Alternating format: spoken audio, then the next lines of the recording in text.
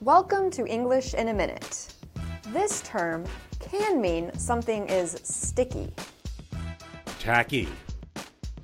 But how is this adjective used in other situations? Jonathan, did you buy your mom that tacky dress she wanted? You mean the one with the stripes and the polka dots and the enormous bow tie on the shoulder?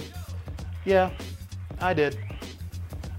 Seems like she has her own idea about fashion.